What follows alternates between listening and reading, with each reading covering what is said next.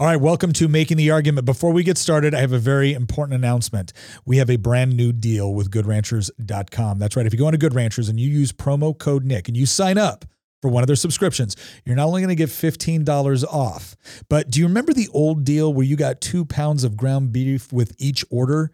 Well, we just upped the game. That's right. You can choose top sirloin, salmon, chicken breast, or bacon now. Every single order you get on that subscription is going to come with free top sirloin, salmon, chicken breast, or bacon. You get to choose which one if you use promo code Nick. And again, $15 off on top of that. That's a savings of $480 in meat by signing up for one of those subscriptions. Not to mention the fact that if you are looking for a gift for someone that is impossible to shop for, you can go on to GoodRanchers.com and get one of their brand new gift boxes. Now, this is a limited time only offer. It's part of their overall Black Friday special. So go on to GoodRanchers.com to get more details. Sign up for promo code Nick in order to get that deal, and let's get on with the show. We're about a week into the Russian invasion of Ukraine, and a lot of people right now are wondering what, if any, response should the United States have to this pretty much active naked aggression on the part of Vladimir Putin. What is our responsibility, if we have any, to Ukraine or toward attempting to maintain some sort of stability and peace within the world? We're going to be talking about this question today on Making the Argument, where we make the arguments to defend a free society. Okay, so this has been an interesting topic of debate, and you've actually seen some kind of strange bedfellows, as it were, when we talk about politics and what should the United States response be to Putin, right? You've got some people that have actually gone out there and, said, nice things about Putin. You've got other people that are demanding that we go in, full scale and go to war with Russia over Ukraine. The question is where do I think we should stand as a nation? And where do I stand as someone that believes in U.S. military dominance, believes that the U.S. military plays a vital role in ensuring peace across the world, but by the same token, has a much more non-interventionist foreign policy than a lot of my conservative colleagues, right? It's not to say that I don't think war is ever necessary, but I am far more skeptical of spending U.S. blood and treasure in fighting other people's wars. Doesn't mean that there's never a point where it could be necessary in order to prevent a larger conflict. But what situation are we in right now, and what is the best response with respect to the United States and potential intervention into Ukraine? So let's kind of set the stage here real quick. I think everyone understands that the Russian military, the Russian economy, the Russian population, all of it is significantly bigger than Ukraine. So this is a much bigger, war-fighting machine with more economic prowess behind it invading Ukraine. The other thing that we have to take into consideration is that there is a historical record here, right? For a long time, Ukraine was a part of Russia or a part of the Russian Empire. Right? The other thing that we need to understand is that a lot of things shifted with respect to the borders of what we would consider to be historical Ukraine under the Union of Soviet Socialist Republics, right? The USSR, right? So let's do a little bit of backstory here so we all understand this. First of all, the first incursion since Ukraine became a country, the first incursion was the Russians coming in and annexing the Crimea. Now, the Russians tried to justify this because Crimea was not historically kind of automatically considered a part of Ukraine until the 1950s and 60s, when there was a long, bloody civil war where the Ukrainians were fighting against the communists after World War II. So there was a big insurgency campaign. The communists managed to suppress it, but kind of a conciliatory move by Nikita Khrushchev was to take Crimea, which had originally been part of the Russian Soviet Socialist Republic, and move it over to the Ukrainian Soviet Socialist Republic. Now, again, from Khrushchev's position, or from anybody else paying attention at that time, this really didn't mean much because it was all staying within the body of the USSR, which was still controlled by Moscow. But it was seen as a way to kind of, smooth things over with respect to a long and bloody conflict in Ukraine. So when the Soviet Union broke apart, it took with it those borders that the Ukrainian Soviet Socialist Republic previously had, right? So this is one of the ways that Putin was able to, in his own mind, I don't think it was relevant, but in his own mind, kind of justify his incursion into Crimea. It had a large Russian ethnic population. There was different separatist groups that, let's be honest, the Russians had already kind of financed and helped trigger. And so they were able to kind of get away with this during the Obama administration. Right? But there was other areas of Ukraine that the Russians could claim were more ethnically and culturally Russian. You had these various separatist groups in the Donbass region, which is in eastern Ukraine, which is again another separatist organizations that the Russians were encouraging and helping equip. And so as Putin was moving in and getting more and more aggressive toward Ukraine, what he used as his justification for going to war was that, oh no, he wasn't invading Ukraine. No, he was simply coming to help the ethnically Russian population of eastern Ukraine kind of fight back in their separatist movement against the government of Ukraine. Now, one of the other justifications he's used is the Ukrainian government is heavily corrupt. Yes, I mean, there's no question that it is heavily corrupt. They do have democratic elections, but they had a pro-Russian prime minister that was essentially overthrown, replaced with a pro-Western prime minister. And there's been this constant back and forth, not just between Ukraine and Russia, but also between the West and NATO and Russia. So Russia has essentially said that because NATO moving into Ukraine, or the Ukraine pretty much going into the European Union's sphere of influence or the West sphere of influence with NATO, was untenable to the Russians because now it puts a NATO ally, and NATO was originally put together to pretty much fight against the Warsaw Pact and the Soviet bloc.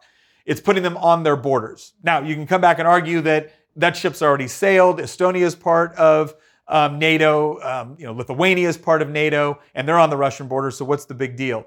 I think it's a confluence of things, right? So there's those, ethnic and historical issues with respect to the Crimean and eastern parts of Ukraine. There's the problems that we've already seen with the Ukrainian government.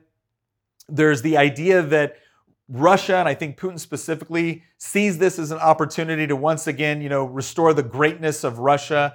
I think there's also other strategic implications that are maybe not even really obvious right now, but could become obvious. And that has to do with almost kind of return to this Cold War balance that we experienced when it was the Soviet Union and the United States, except now it would be a combination of probably Russia and China, with obviously them being, bordering one another, with there being, more ties now that you see between China and Russia as a result of their pushing back against Western influence and Western economic dominance. You see things like the Belt and Road Initiative from China, which encourages trade, not just through Chinese ports, but actually going overland routes in the West, going through Russia, going through the Middle East, going to the Black Sea. All of these different factors play into what I think is Putin's rationale for what he's trying to do and what he's trying to achieve in Russia. All right, the question is does any of this excuse on a moral level the invasion of Ukraine? And I would say absolutely not. Whether Russia likes it or not, Ukraine is a sovereign nation, internationally recognized, and they just don't have any sort of right under international law. And again, we all understand that international law is contentious at best. But to go ahead and invade in order to take these areas that it wants. The question is why did Putin decide to do it now? Well, I think there's a lot of other factors going into that. Obviously, the United States is very war weary. We have a very obviously weak president and weak administration. I think a lot of that has been demonstrated not just with respect to how they've handled everything from COVID to the economy to inflation, but also how they handled the withdrawal from Afghanistan. Right, so Putin knows that the Americans are very, very war weary. We've just come out of the two longest wars in American history. There's no appetite for U.S. forces going back in and fighting for, especially a country like Ukraine, where we have no treaty obligations to them. So we might have treaty obligations for NATO. Ukraine's not a part of NATO. So I think Putin thinks that if he operates quickly and he takes a sizable part of the Ukraine in one foul swoop, that he can probably show up to the negotiating table. He can hand certain portions back. He can keep other portions that he wants.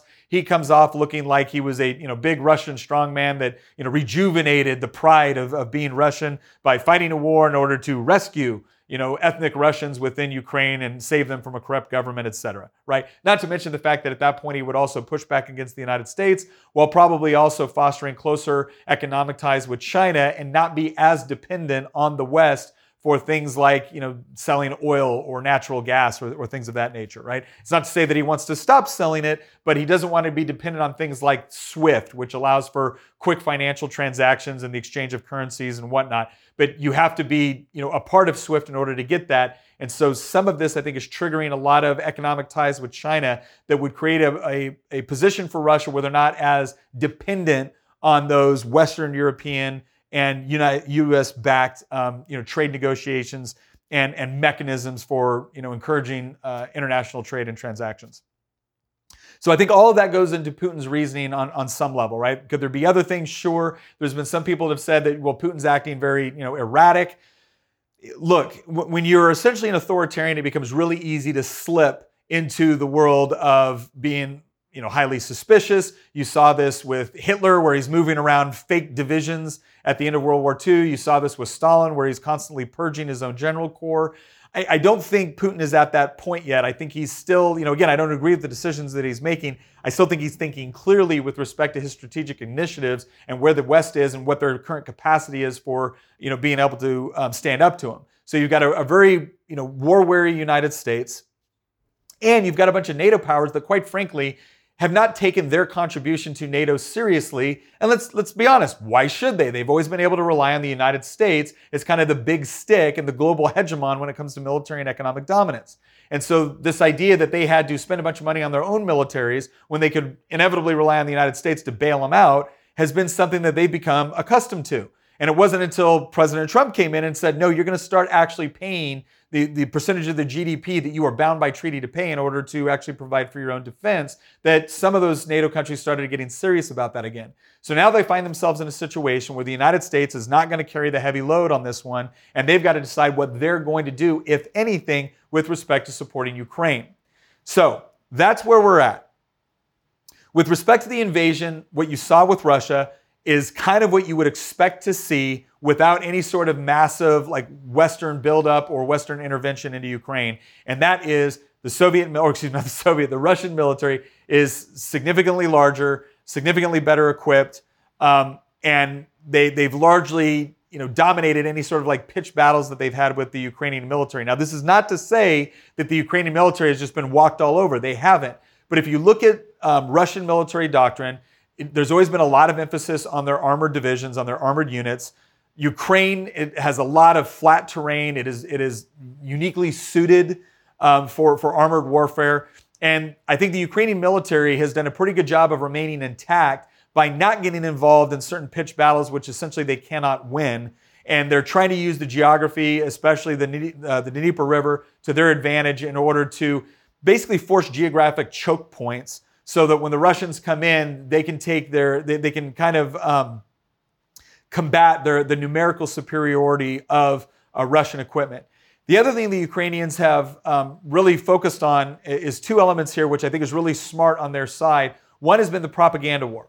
I don't think there's any question right now that if you're in the West, there's all kinds of different stories which could be true, could be apocryphal. You have things like the ghost of Kiev, right? You have these various stories coming about effective snipers with the Ukrainians. So it's this idea, not to mention the fact that the political leadership within Ukraine has done a very good job of really encouraging their people, giving their people something to rally around, right? This wasn't like Afghanistan, where all of a sudden, as soon as the Americans were leaving, bam, the political leadership ditched the country. Now, the political leadership is largely, as far as we know, stayed in Ukraine and has been rallying their people, asking for support. The Ukrainian Ministry of Defense handed out thousands of automatic weapons to its population, encouraging them in order to resist the Russian military. So, what does Ukraine need to do at this point? So obviously Ukraine wants the West to get involved. They would love nothing more than the United States to come in and either offer air support or advanced weaponry in the form of things like Javelin missile systems, which are anti-tank weapons, things like AT-4s, which is a much more lightweight anti-tank weapon, but still highly effective. Things like Stinger missiles, things like other sort of equipment that can be used in order to push back against Russian air dominance right now, because while the Ukrainian Air Force is still around, it's significantly smaller than the Russians, and it's very, very hard to gain any sort of momentum if you can't get air superiority. All right, so the Ukrainians have focused on arming their population, ensuring that you have a partisan fight going on, so that the Russians have to fight for every sort of stitch of territory that they have. They've also done a good job of using their military in such a way as to keep it intact, right? And the reason why this is so important, what we call asymmetric warfare, and asymmetric warfare is just kind of a fancy term we use when you have a weaker power fighting a stronger power, and how do they use certain advantages that they have in order to exploit certain disadvantages that the larger or stronger power has. And that's where things like the propaganda war comes into place. That's where things like your partisan forces working behind enemy lines takes place, right? All of those different strategies are really, really important for one, either getting more Western support in it to help you, or two, just making the Russians pay the highest price possible for every bit of ground they want. The Russians, on the other hand, are engaging in like straight up maneuver warfare. They're trying to move as far and as fast and to take as much territory as possible in order to get to a place where they have a significant strategic advantage and then puts them in a really good position for negotiation. So for instance, if they were able to, they've rolled over a significant portion of the eastern part of the country, but they're still running into geographical problems with the river, with the Dnieper River going through the center of the country. They would need to take Kiev. They would need to essentially destroy the vast bulk of the Ukrainian military, there was nothing really to rally around anymore, or they would need to try to capture the political leaders and get to a position where there's really no political or military establishment in Ukraine for an insurgency force to be able to rally around or to give them a position of strength with respect to negotiation. So that's what Russia's trying to do. Here's what Russia's found out. Yes, opening invasion, when you're setting the time where you get to attack, you know where you're going to attack, with what, and you get to choose all of that, you can make really quick gains, and that's what you saw the Russians doing. However, I don't think they got as far as they wanted. And I think you're starting to see that in the south of the country with Crimea, where they took everything they wanted right away, but they got held up with the river. You're seeing the same thing in the north where it's getting bogged down. The other thing that you're going to start to see is as the Russian military move past these population centers, yes, the Ukrainian military might have moved out of those population centers. That doesn't mean the fighting has stopped. And one of the biggest things that you learn in this sort of type of warfare, the United States has had to learn this lesson several times over, just because you've destroyed or just because you've removed certain elements or you've taken the field doesn't mean the fighting stops when you have a population that is willing to fight against you. And a halfway decent equipped partisan force fighting in an urban area can extract a huge toll, right, on another military force, right? Because all of a sudden, this isn't about moving your tanks as quickly as possible to destroy your enemy's tanks. Now you've got tanks that have to maneuver within city blocks where the partisans have a lot of advantages with respect to where they can hide, with respect to the sort of weapon systems that they can use. Again, they don't even necessarily need to destroy the tank, right? If they can stop a tank in place, if they can cause more forces to have to come back and repair it, that's a win. The other thing that partisans tend to do in urban areas, which is a really smart move, is you don't attack the tanks, you attack supply lines. You attack softer targets. You basically take again, this is the asymmetry, right? You take the advantages that you have within weapons and the fact that you can move quickly, you know the terrain that you're fighting in, you can use it to your advantage, and then you find the soft targets that are used usually around your supply network for the invading force, and you start hitting those really hard, because what it does is it requires the maneuver force to start dedicating more and more combat troops to protecting their supply lines as opposed to being at the tip of the spear fighting the Ukrainian military, right? And as long as Ukrainian partisans can continue to do that and do that effectively, you're going to start to see more and more troops drained after the front line in order to come back to defend that, or you're going to require more troops from Russia coming into the country in order to defend those supply lines. And a lot of times that's done with troops that might be conscripts, that might not be as well equipped. Whether it's their munitions that they carry or whether it's their the tanks or the APCs they have access to, right? So that's where you get the asymmetric advantage for the partisans in many respects. And again, if they do that effectively, what it will do is it will completely slow down the Russian advance. It gives the Ukrainian military the time to re-equip, reorganize, pick the places that they want to fight that give them the best advantage. It also drags out the war even longer to where now the West starts to consider what they're going to do in order to provide support to the Ukraine. It might not be troops, it might not be aircraft, but it might be supplies, right? It might be more food, it might be more ammunition. Like I said, it could be those Stinger missiles or Javelin anti-tank systems. It could be AT-4s. It could be, just ammunition for AK-47s, et cetera. Like the more time that Ukraine has to be able to convince the West to either provide volunteers or supply, the better their position becomes and the worse Russia's position becomes.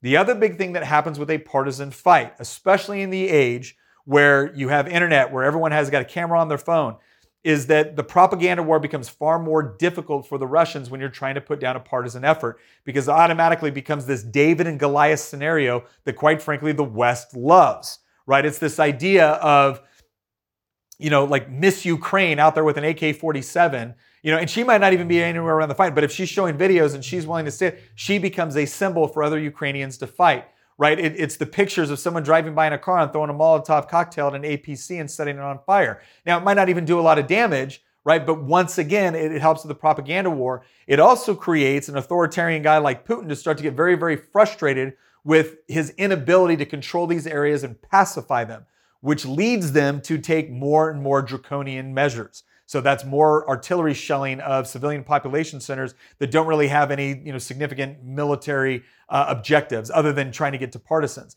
And the more innocents you are hurting, right, or the more partisans that you're hurting, the more it paints the picture in such a way that Russia cannot afford, not just for the Western population, it can't afford for elements of its own population.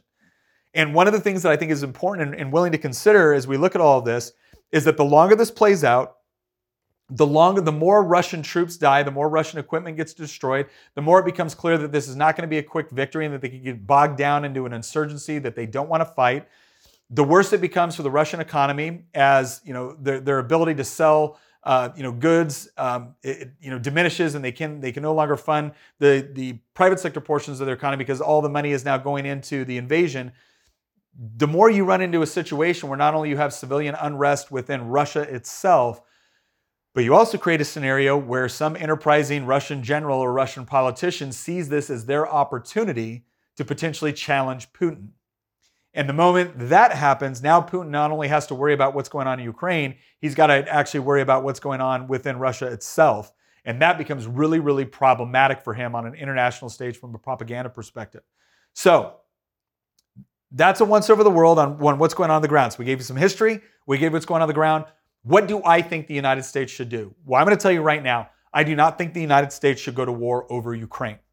And I need people to understand this, because this is not me being a squish on Russia. I think what Russia is doing right now is morally reprehensible. But I do think that Ukraine, we have no treaty obligations to Ukraine. I do think Ukraine has an obligation to fight for its own freedom, and it's doing that. Now, do I think that there are ways that the United States or private companies within the United States can help the Ukrainians? Absolutely. Do I think that there's certain economic sanctions or consequences pushed toward Russia that would be appropriate? Absolutely. I mean, quite frankly, you've got people like Senator Elizabeth Warren patting herself on the back for issuing a stern statement against Putin. Well, let's ask the people of Ukraine, what do they appreciate more? Elizabeth Warren's feckless solidarity, or the fact that Elon Musk, right, use Starlink in order to make sure that they still have internet within the Ukraine, right? These are the sort of ways that people can voluntarily, not because some government required them to, not because some government forced them to, but they can voluntarily use their resources in order to help the Ukrainians fight this fight. Now, there's other countries in Europe that might decide that because of Russia's proximity to them and the threat it poses to their security, they might want to become more militarily involved. Great. I think they should make that decision, and I think they should have to make it without relying on the United States expending blood and treasure to once again, fight against a despot in Eastern Europe that is threatening them. And I actually think that there's some beneficial consequences both for the Ukraine and for NATO and for the United States by us not fully declaring war and going into the Ukraine, or God help us, not declaring war and going into the Ukraine. I think, one, it reestablishes in the United States that we have to get back to the process for how we use to determine whether or not we go to war. And it can't just be because the president sees a threat. It has to be Congress fully involved in actually voting to declare war. I think if we put a heavy emphasis on that from both sides of the aisle, saying that regardless of what we do, we're not doing anything until Congress has actually voted on a declaration of war, if that's what you want to do.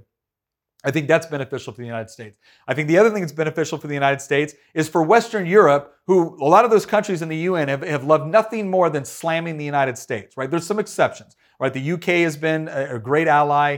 Australia's been a great ally, but obviously, they're not as concerned with what's going on in Europe right now. And there's been others, right? So I don't want to paint everyone with the same brush, but there's been a lot of countries in Europe that have gotten really used to relying upon American military supremacy for their security, then turn around and trash us every chance they get.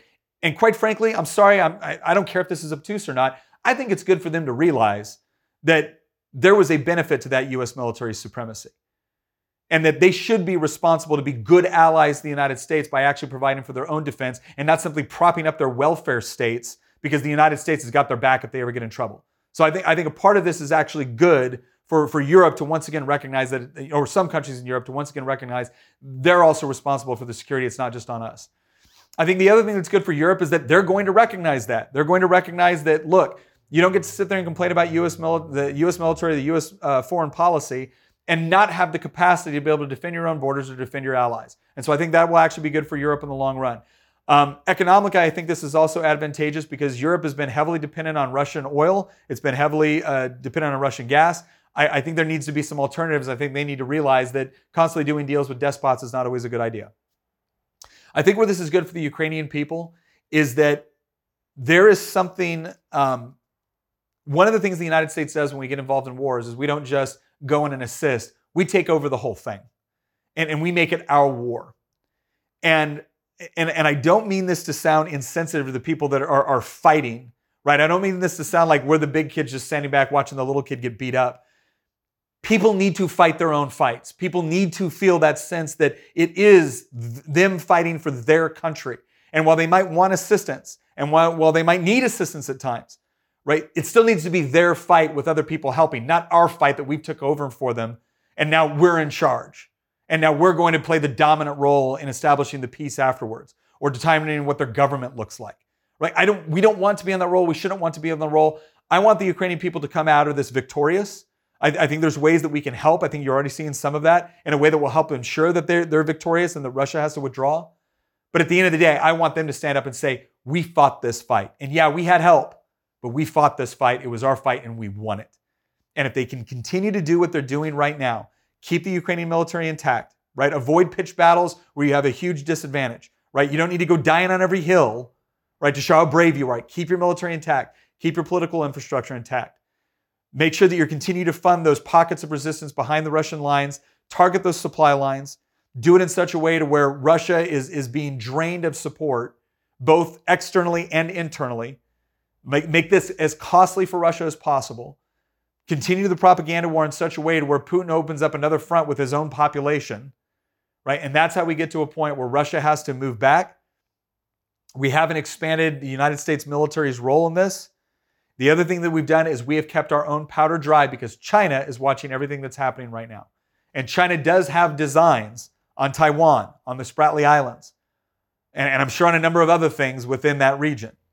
And the United States does have treaty obligations with South Korea, with Japan, with Taiwan, or the Republic of China, right?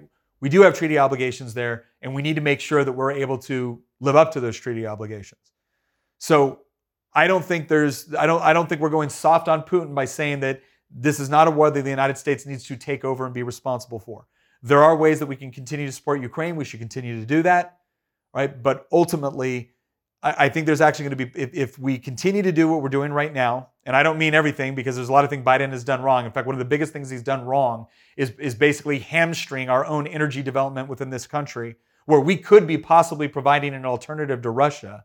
Instead, Biden seems just adamant on again, hamstringing our own energy production and development, which is absurd, right? So I don't mean continue to do what the administration is doing. I'm saying the United States should not take over this war.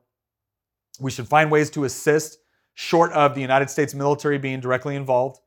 Europe needs to step up and decide what role it wants to play in this. The Ukrainians need to keep fighting the way that they're fighting. Again, keep pushing, keep getting support. And then, again, we need to continue to put Putin in a position where he has to rethink his entire strategy here and whether or not this is actually going to weaken him domestically in such a way to where he could potentially use power. I think if you do that, I think he pulls out. I think he sues for peace very quickly. He tries to find some mechanism in order to claim victory. The quickest way out of this is if both sides can actually claim victory on some level. That's going to be the quickest way. Might not be the best way, but that's going to be the quickest way. And then we also need to make sure that we are actually, at the same time that we're doing this, at the same time we're saying it's not our responsibility to fight the entire war, we do need to be increasing our trade capacity with Europe in such a way to where we can be an alternative so that you don't have allied nations that are so heavily dependent on Russia. We need to also be reinforcing our commitments to allies that we do have treaties with so that we can also deter China from seeing this as an opportunity to go from saber rattling to actually engaging in an all-out war. All right, so That's the strategy according to Nick. Again, what's my credentials in this? Well, my specialty in the military was unconventional warfare and counterinsurgency, so I do know a little bit of something about what's going on in Ukraine right now and the various tactics that are being used. All right, once again, thank you very much for joining this episode. Please leave us your comments, leave us your insight. We love to read through them, and it influences the way that we engage and influences future episodes that we develop as well. So once again, I'm Nick Freitas from Making the Argument. Thank you for joining us. We'll see you next episode.